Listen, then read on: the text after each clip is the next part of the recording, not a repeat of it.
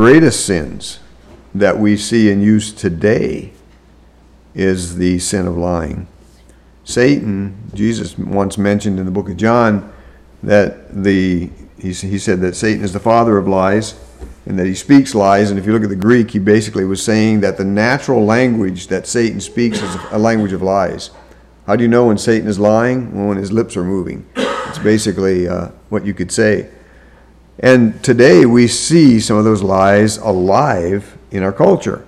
I want to talk about that a little bit and about judgment, and then I want to shift over and talk about redemption. We have one of the most common tools that are used today in our culture is the idea that perception shapes reality. Now, what does that mean? Well, what that means is that if we are crafty enough in our lies, we can lead people as if the things that are being said are true. So in a democracy like we have in the United States, the idea is that if we can make at least 50% of the people believe something, then we can craft policy based on something that is untrue because people believe it to be true. The communists did a lot of this. So the communists always promoted class warfare. Now let's say that I wanted to gain control in the church, and I wanted to be in charge, and I wanted to run things my way. One of the easiest ways to do that would be to set people against each other, right? So everybody's upset, and they're battling each other, and then I come along and pretend to be the savior who fixes everything and leads the way. Well, that's what the communists did.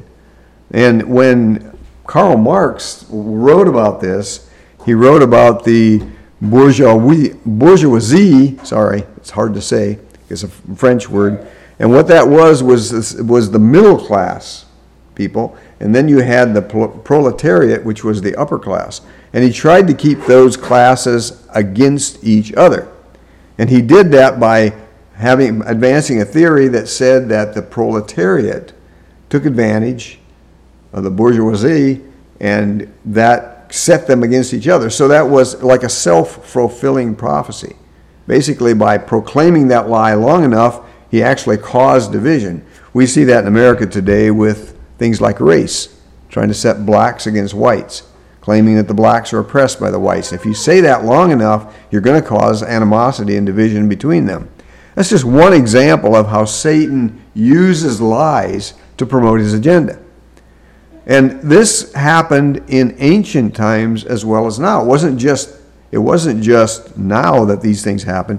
This happened many years ago in ancient Israel. If you look in Jeremiah chapter 5, for example, verses 29 to 31, God is saying, "Shall I not visit for these things?" In other words, shall I not bring judgment for these things, saith the Lord? "Shall not my soul be avenged on such a nation as this?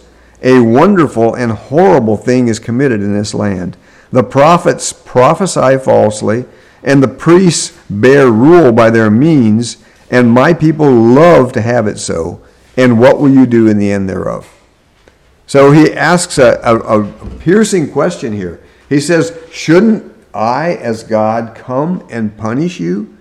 Because the prophets are prophesying lies, the priests are dishonest, and the people love to have it so because it promotes an agenda of evil, and they want to live in evil. But he says, what are you going to do in the end thereof? What's your end game? What's going to happen after all this transpires? How can you have a society and a culture and a family and a church that prospers when it's based on lies? You can't. And so he's warning against that. And then he goes on, and if you look in Proverbs chapter 1, he talks about the fierceness of his judgment when these things happen. And I'd like to read verses 24 to 33 in Proverbs chapter 1. We think of Proverbs, we generally think of wise sayings that guide us in daily living, right? But this part of Proverbs, when it first starts out, God speaks about judgment and how we must, by the ultimate wisdom is to serve God and keep his commandments and live in truth and peace.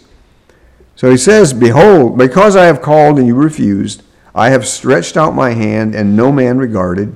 But you have set at naught all my counsel, and would none of my reproof. I also will laugh at your calamity. I will mock when your fear cometh. When your fear cometh as desolation, and your destruction cometh as a whirlwind, when distress and anguish cometh upon you, then shall they call upon me, but I will not answer. They shall seek me early, but they shall not find me. For that they hated knowledge, it did not choose the fear of the Lord. They would none of my counsel, they despised all my reproof. Therefore shall they eat of the fruit of their own way, and be filled with their own devices. For the turning away of the simple shall slay them, and the prosperity of fools shall destroy them. But whoso hearkeneth unto me shall dwell safely, and shall be quiet from fear of evil. So he's talking about judgment here, and he's talking about a horrible judgment. I mean, can you imagine God judging without mercy? And people cry out to him, and he laughs at them. And they're afraid, and he mocks them. But that's what he says is going to happen in his judgment on mankind. And we've seen this happen.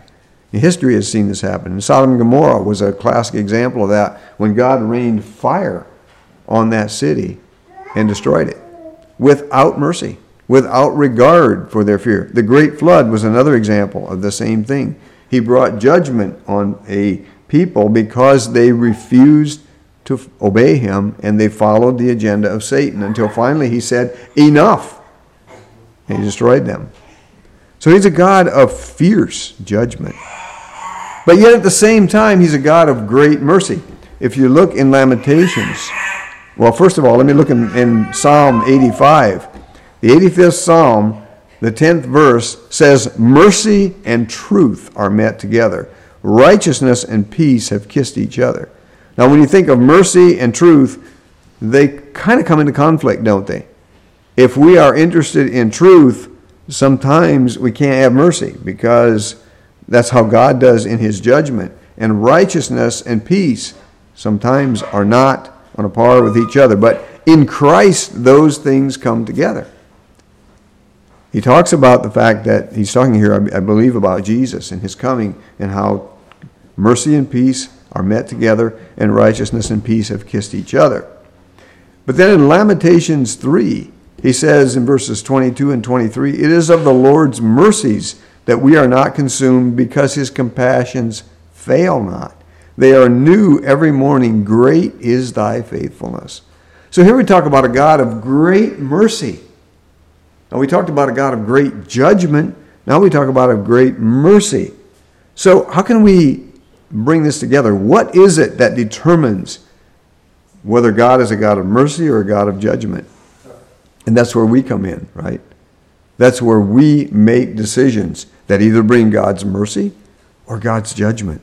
It's the response and the repentance of man. It is amazing to me when you look at the scriptures how many times you find God in fierce judgment coming at someone and then turning that judgment away because they repent.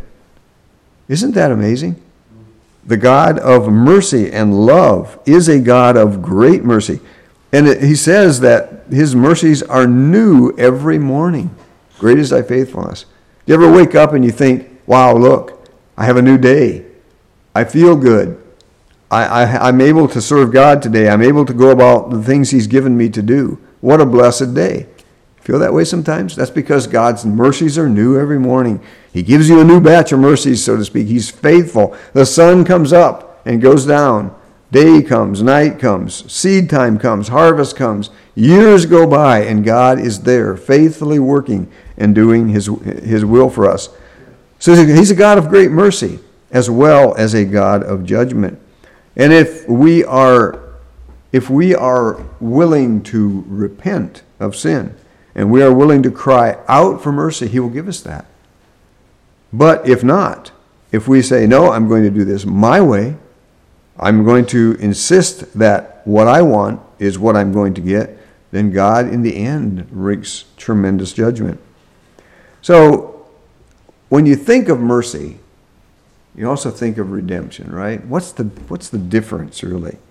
Well, when God shows mercy, we avoid the judgment that would otherwise come. Let's just let's just use a little object lesson for this. Suppose that I am cleaning my garage and I find a pocket knife that's old and rusty and dull and useless, really. And it's been there for years. If I show mercy to that pocket knife, I don't throw it in the trash, okay? I keep it in the drawer.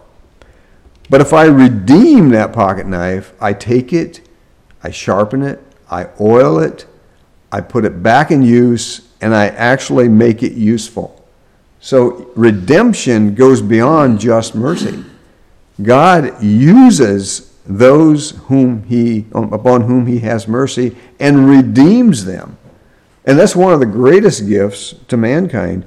And as I say this, I think about the fact that I should be grateful every day that God does this for me and has done this for me. It should motivate me to serve him faithfully.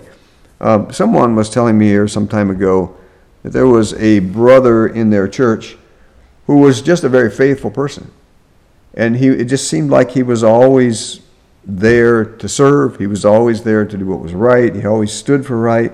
He loved people. He was able to serve and love, and he was able to stand for right. And they asked him one day, they said, what is your secret? A lot of times people kind of go up and down. Maybe they have a difficult time and then they're on the mountain and in the valley, but he just seemed to be on the mountaintop most of the time. They asked him, what do you do? He said, well, I don't know. He said, I guess if I have a secret, it's just that I've never lost the wonder of my salvation. I keep remembering that God was going to judge me, but then he showed mercy to me and he redeemed me. And I don't lose sight of that. And I challenge myself in that. I lose sight of that sometimes. And I'm frustrated and say, God, where are you? Look at what's going on. Are you sleeping? What's going on? Why don't you do something about this? And I forget about the fact that God has redeemed me and he wants to use me to help change the world around me. So I wanted to share three examples. They're all three in the Old Testament. And usually when we think of what do we think of? The Old Testament, we think more of judgment, don't we? New Testament, we think more of mercy. But, there's mercy in the Old Testament and there's judgment in the New as well. We saw that with Ananias and Sapphira, the scripture that was read this morning. How there was judgment visited on them. But there's mercy in the Old Testament. So I have three examples where God took someone who deserved judgment and he showed them mercy and he redeemed them. And I bring these to you for encouragement. I think we need encouragement sometimes. We need challenges and we need encouragement. And I find these passages very encouraging because it shows God's love for us and his determination to use us for his goodness and his glory. The first one is Rahab. Now, what do you think of when you think of Rahab? What was her occupation? Does anybody remember? Prostitute, right. She was a harlot. She was a prostitute. She was also a Canaanite. So she had God's crosshairs right on her. If you look at Joshua chapter 2, you see soon after Moses had passed away and they crossed the Jordan River and they're ready to conquer the land of Canaan. They come to the city of Jericho. We talked about Jericho a couple of Sundays ago. It's located near the Jordan. It's a city that was destroyed by the Israelites and then some years later rebuilt, not exactly in the same place. They rebuilt it kind of southwest a little bit of where it was built originally. The original Jericho is still there. It's a heap of, it's what's called a tell, a hill of ruins. And they got, the city of Jericho was literally cursed because it was a Canaanite city. So let's read this passage from Joshua chapter 2. And Joshua the son of Nun sent out of Shittim 2 men to spy secretly, saying, go view the land, even Jericho. And they went and came into an harlot's house named Rahab and lodged there. By the way, it's interesting. The name Rahab actually means proud. So this was a proud woman, a proud prostitute. And it was told the king of Jericho, saying, Behold, there came men in hither tonight of the children of Israel to search out the country. That Rahab had to make an instant decision. Does she betray the men who have come? Or does she not? Does she risk her life to protect them? Now, why did Rahab make the decision to protect the men from Israel who were spying out the land? Well, if you look at her, she'll tell you a little bit later in this passage, she'll explain why she did that. And the king of Jericho sent unto Rahab, saying, Bring forth the men that are come to thee, which are entered into thine house, for they be come to search out all the country. In other words, Rahab, you're housing spies, bring them out. And the woman took the two men and hid them, and said thus, There came men unto me, but I wist not whence they were. And it came to pass about the time of shutting of the gate, when it was dark, that the men went out. Whither the men went, I wot not. Pursue after them quickly, for ye shall overtake them. She actually told a lie here. She told them, I don't know where the men went, but she was hiding them, and she did it to protect them. And then you see in verse 9, she says to the men as she lets them out of over the city wall, because her lodging was at the wall. She let them over the wall down to the ground so they could escape. She said to the men, I know that the Lord has given you the land, and that your terror is fallen upon us, and that all the inhabitants of the land faint because of you. For we have heard how the Lord dried up the water of the Red Sea for you, when ye came out of Egypt, and what ye did unto the two kings of the Amorites, that were on the other side Jordan, Sihon and Og, whom ye utterly destroyed. And as soon as we'd heard these things, our hearts did melt. Neither did there remain any more courage in any man because of you. For the Lord your God, he is God in heaven above and in earth beneath. So let's stop here for a moment and think about what she just said. She has just admitted that the gods of the Canaanites are not real gods.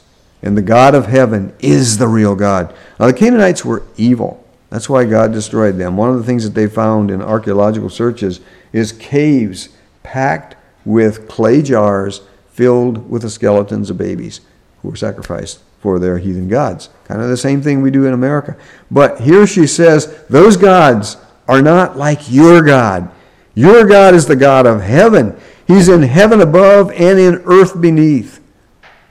She's making a confession of faith in God himself.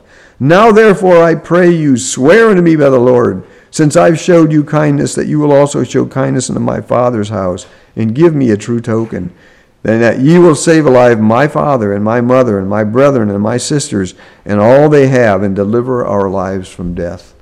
So she does two things. She confesses that God is real, and she pleads for mercy. And that's really what repentance consists of. We confess that we're sinners and unworthy of life, and that God is in heaven, and we plead for mercy. And that's what she did. Did God respond? Yes, he did. God did respond. And we read later on, when Jericho was conquered, Joshua sent the men in to bring out this family because she had pleaded for mercy. So God showed Rahab mercy. But God did more than just show Rahab mercy. God did more than just show mercy to this prostitute who was part of a heathen culture that was cursed by God. You know, it was interesting, after the city of Jericho was destroyed, Joshua placed a curse on that city. And he said that if anyone rebuilt it, they would set the cornerstone at the death of their first son, or their oldest son, and they would set the final gate at the death of their youngest son. So he cursed the city. So this was an accursed city and an accursed people. And yet God did not destroy Rahab. He saved her from judgment. He gave her a new home. She became part of the Israelite nation. But he did more than that. If you look in Matthew chapter 1, you will see the genealogy of Jesus. There are two genealogies in the New Testament of Christ. One of them is in the book of Matthew. The other is in the book of Luke. One goes through the royal line. The other does not.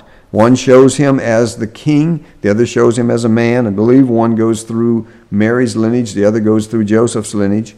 But in the lineage in Matthew chapter 1, where it takes him through the royal line, it uses men.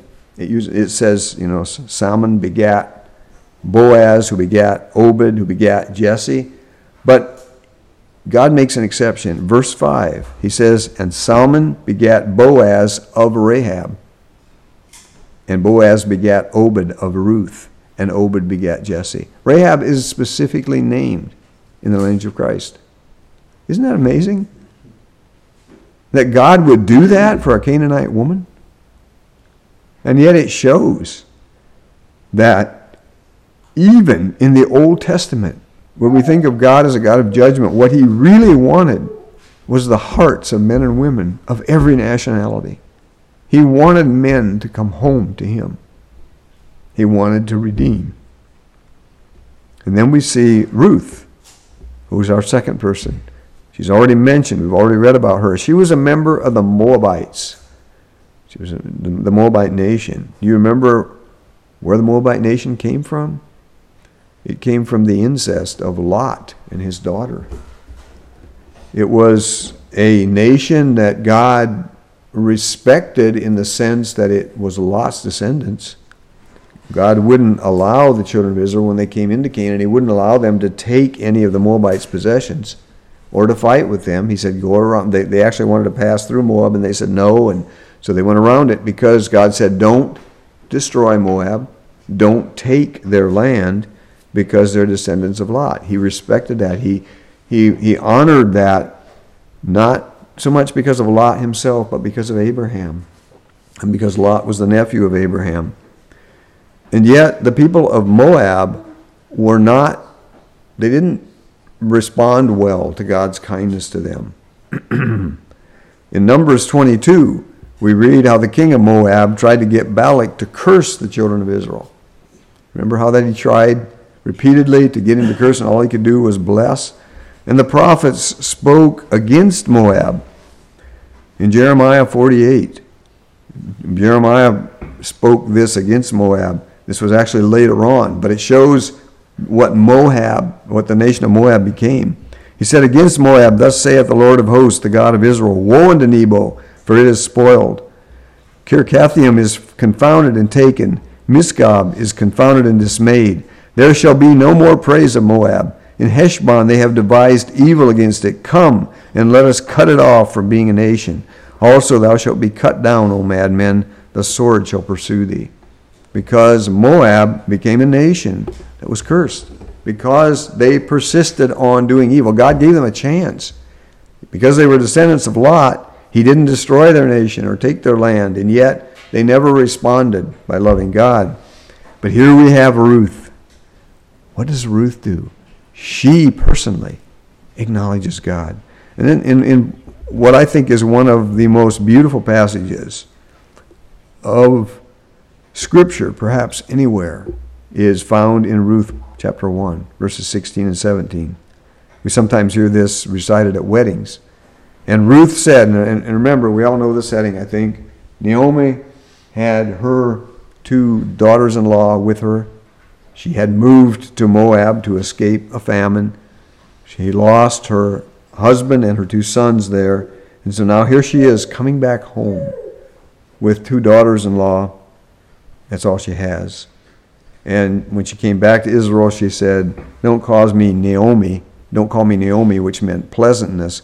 Call me Mara, which meant bitterness. Because she said, God has dealt bitterly with me. But on the way, we all remember the story, how she said to her daughters-in-law, go back to your homes. Go back to your people. Go back to your gods. And Orpah does, but Ruth does not. Notice what Ruth says in verses 16 and 17. And Ruth said, entreat me not to leave thee, or to return from following after thee.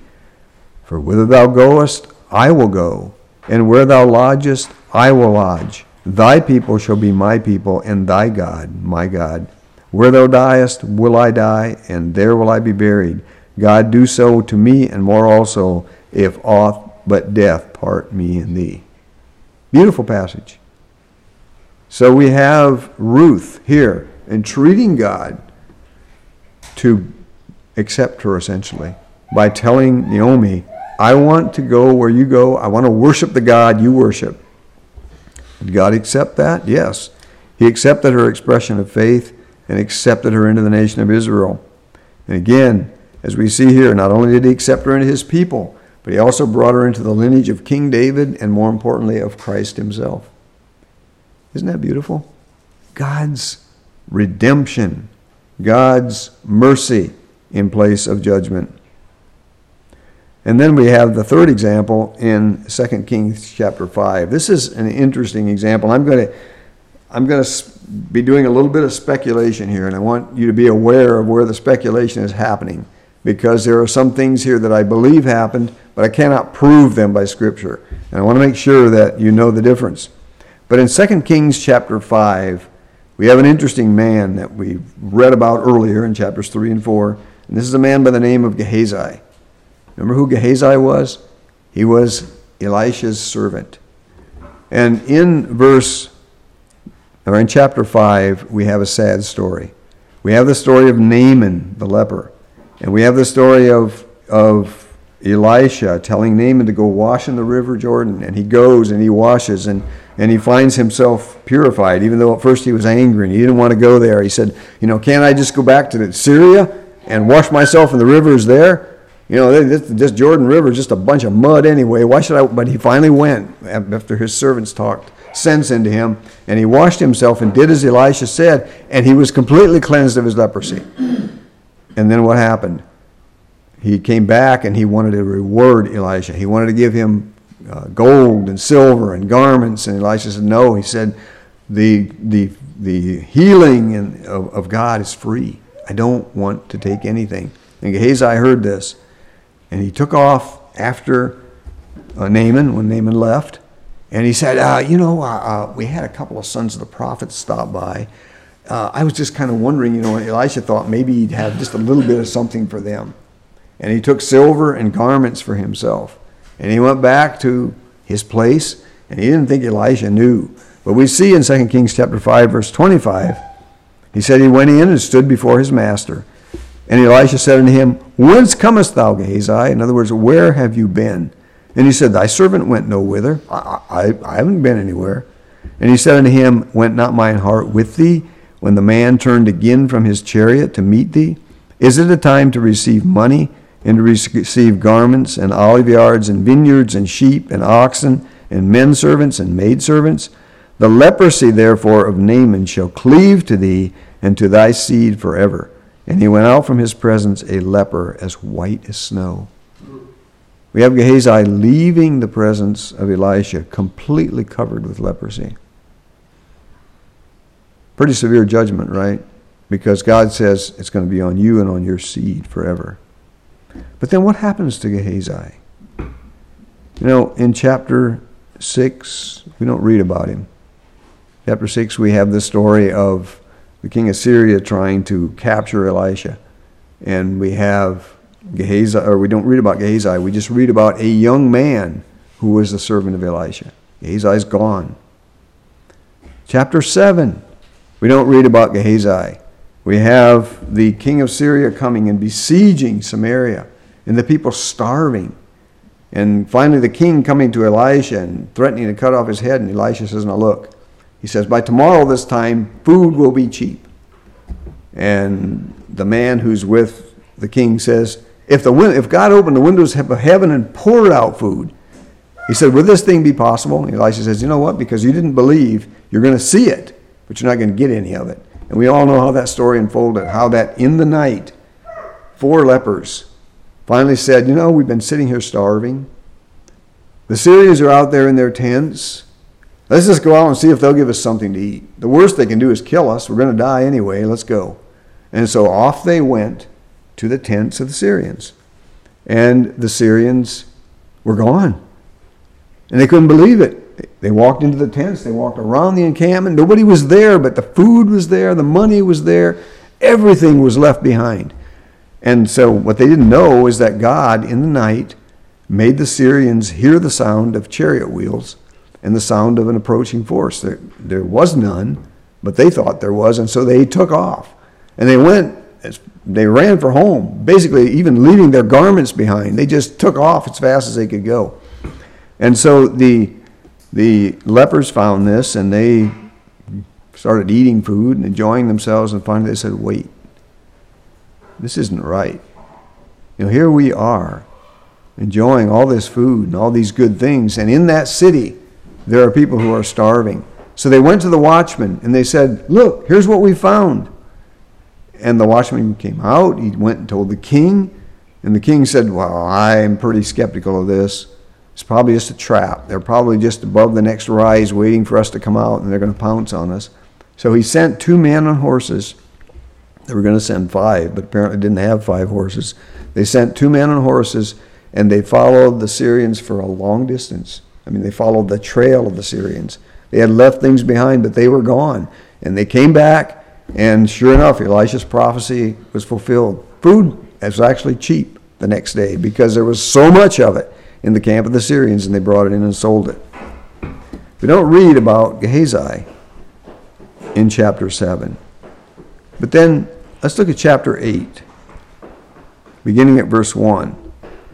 It says, Then spake Elisha unto the woman whose son he had restored to life, saying, Arise, and go thou and thine household, and sojourn whithersoever thou canst sojourn, for the Lord hath called for a famine, and it shall also come upon the land 7 years. And the woman arose and did after the saying of the man of God, and she went with her household and sojourned in the land of the Philistines 7 years. And it came to pass at the 7 years' end that the woman returned out of the land of the Philistines, and she went forth to cry unto the king for her house and for her land. So this is what we sometimes call a flashback in literature, right? He's talking about something that happened 7 years before. Elisha had restored a woman's son to life. And then after that, a famine arose, and she went into the land of the Philistines and lived there for 7 years while there was a famine in Israel, and then she came back. And this is at the end of the 7 years. And it came to pass at the 7 years' end that the woman returned out of the land of the Philistines, and she went forth to cry unto the king for her house and for her land. And the king talked with Gehazi, the servant of the man of God, saying, Tell me, I pray thee, all the great things that Elisha hath done. And it came to pass, as he was telling the king how he had restored a dead body to life, that behold, the woman whose son he had restored to life cried to the king for her house and for her land. And Gehazi said, My lord, O king, this is the woman, and this is her son, whom Elisha restored to life. And when the king asked the woman, she told him. So the king appointed unto her a certain officer, saying, Restore unto her all that was hers, and all the fruits of the field, since the day that she left the land, even until now. Now, here's where the speculation comes in. How can we find Gehazi, who was cursed in chapter 5 with leprosy, communing with the king in chapter 8? How does that happen? Well, several things could be the case. Okay, the scriptures are not always in chronological order. There are times when, as we just saw here, there was a flashback to 7 years before. So it's possible that this was a reversion back to an earlier time, but it's doubtful. And the reason it's doubtful is that we have here a flashback saying 7 years prior to this incident, Elisha raised a woman's son to life by the hand of God. She went to Philistia. She came back, and here she is saying, I'd really like to have my house back. Somebody took my land and house while I was gone. Can I have it back? And just at that time, we have Gehazi talking to the king, telling the king about this very incident that had happened 7 years earlier. And Gehazi says, Look, there she is. The woman I was just telling you about and her son, right there they are. And so the king gave her what she requested. Now, another possibility is that Gehazi had leprosy and the king was still communing with him, but that's unlikely because that's not what you did with lepers generally, because leprosy, most forms of leprosy were contagious, especially when you went out from the presence of Elijah white as snow. So what other possibility is there? Well, there's one other possibility, and that is that God healed Gehazi. Now, why would God heal Gehazi? Well, again, here's where the speculation comes in, and please hear me out. I can't prove this is true at all. This may not be the case. I'm just telling you that this may be what happened. Where do you think Gehazi would have gone after he was smitten with leprosy? Where did the lepers all go? They were cast out of the city, right? For the sake of healing of all the other people, or for giving this contagion to other people. They were placed outside the city. So, where would Gehazi have been when the famine occurred because the city was surrounded by Syrians? Probably outside the city. Was Gehazi perhaps one of these 4 lepers? I don't know. Maybe. And notice what these 4 lepers did. What was the sin of Gehazi? What do you say? What would you say was the sin that caused Gehazi to be smitten with leprosy? Love money. Love of money. Greed, right? And what did these 4 lepers do? They came into the empty camp and they started eating the food, and all of a sudden their conscience was smitten. And they said, hey, this is wrong. Let's go tell the others. That's the opposite of greed, right? So, is it possible that Gehazi was one of those men and that he repented of his sin of greed and God forgave him and healed him? I don't know. That's speculation. But that would be like God, wouldn't it? And that would be consistent with the character of God. The Bible doesn't tell us that that's what happened, but it's possible. So I find that an interesting example of God cursing, literally cursing a nation or a people or an individual, and yet forgiving and extending mercy because of repentance. And I just really think that there are several things that should go home with us. One is that God does not take sin lightly, and he will judge those who persist in sin. So as we're looking at our culture around us, as we're looking at what's happening in the world around us, and we're seeing unrighteousness seeming to prevail, we should take heart, knowing that that will not always be the case. God's judgment will be visited on those who sin and persist in sin. But the second thing that we should take home with us is that God is also a God of tender mercy. He will forgive, as the Apostle Paul said, to the uttermost, if we are willing to repent. And not only will he forgive and have mercy, but he will forgive and redeem. Just to review, remember what happened to Rahab and to Ruth. Both not only were accepted into the nation of Israel, but both were in the lineage of Christ, and both are named in the New Testament as being part of that lineage. What happened to Gehazi, if my speculation is correct? Well, we do know that Gehazi was used of God because he was at the right place, at the right time, talking about the right subject when this woman showed up so that her case would be accepted by the king. Marvelous timing. In any case, whether Gehazi still had leprosy or not, that we know happened. So God not only forgives and has mercy, but he redeems. He loves to redeem that which is lost. And so I think even though we're Christians here, we need to remember that when we find ourselves where we shouldn't be, And God points that out to us. He wants to forgive us, and he wants to redeem us and use us for his kingdom and his glory. And I just praise him for that. That is really one of the things that makes God, God. Not only is he almighty, but he's loving and kind and merciful. And I've often thought about that. What if he weren't? What if the Muslims were right and there were a God out there who has a big club and he's just waiting for us to do something wrong so he can smash us to the ground? What if that's how God were? There's not much we could do about it because he's far greater than we are, but he's not. He's got a mercy. He's got a kindness. And I think we should rejoice in that. We should praise him for that, and we should tell others about that because that's who he is. I'm going to close with that, and hopefully you've been encouraged and challenged. And let's pray. Father,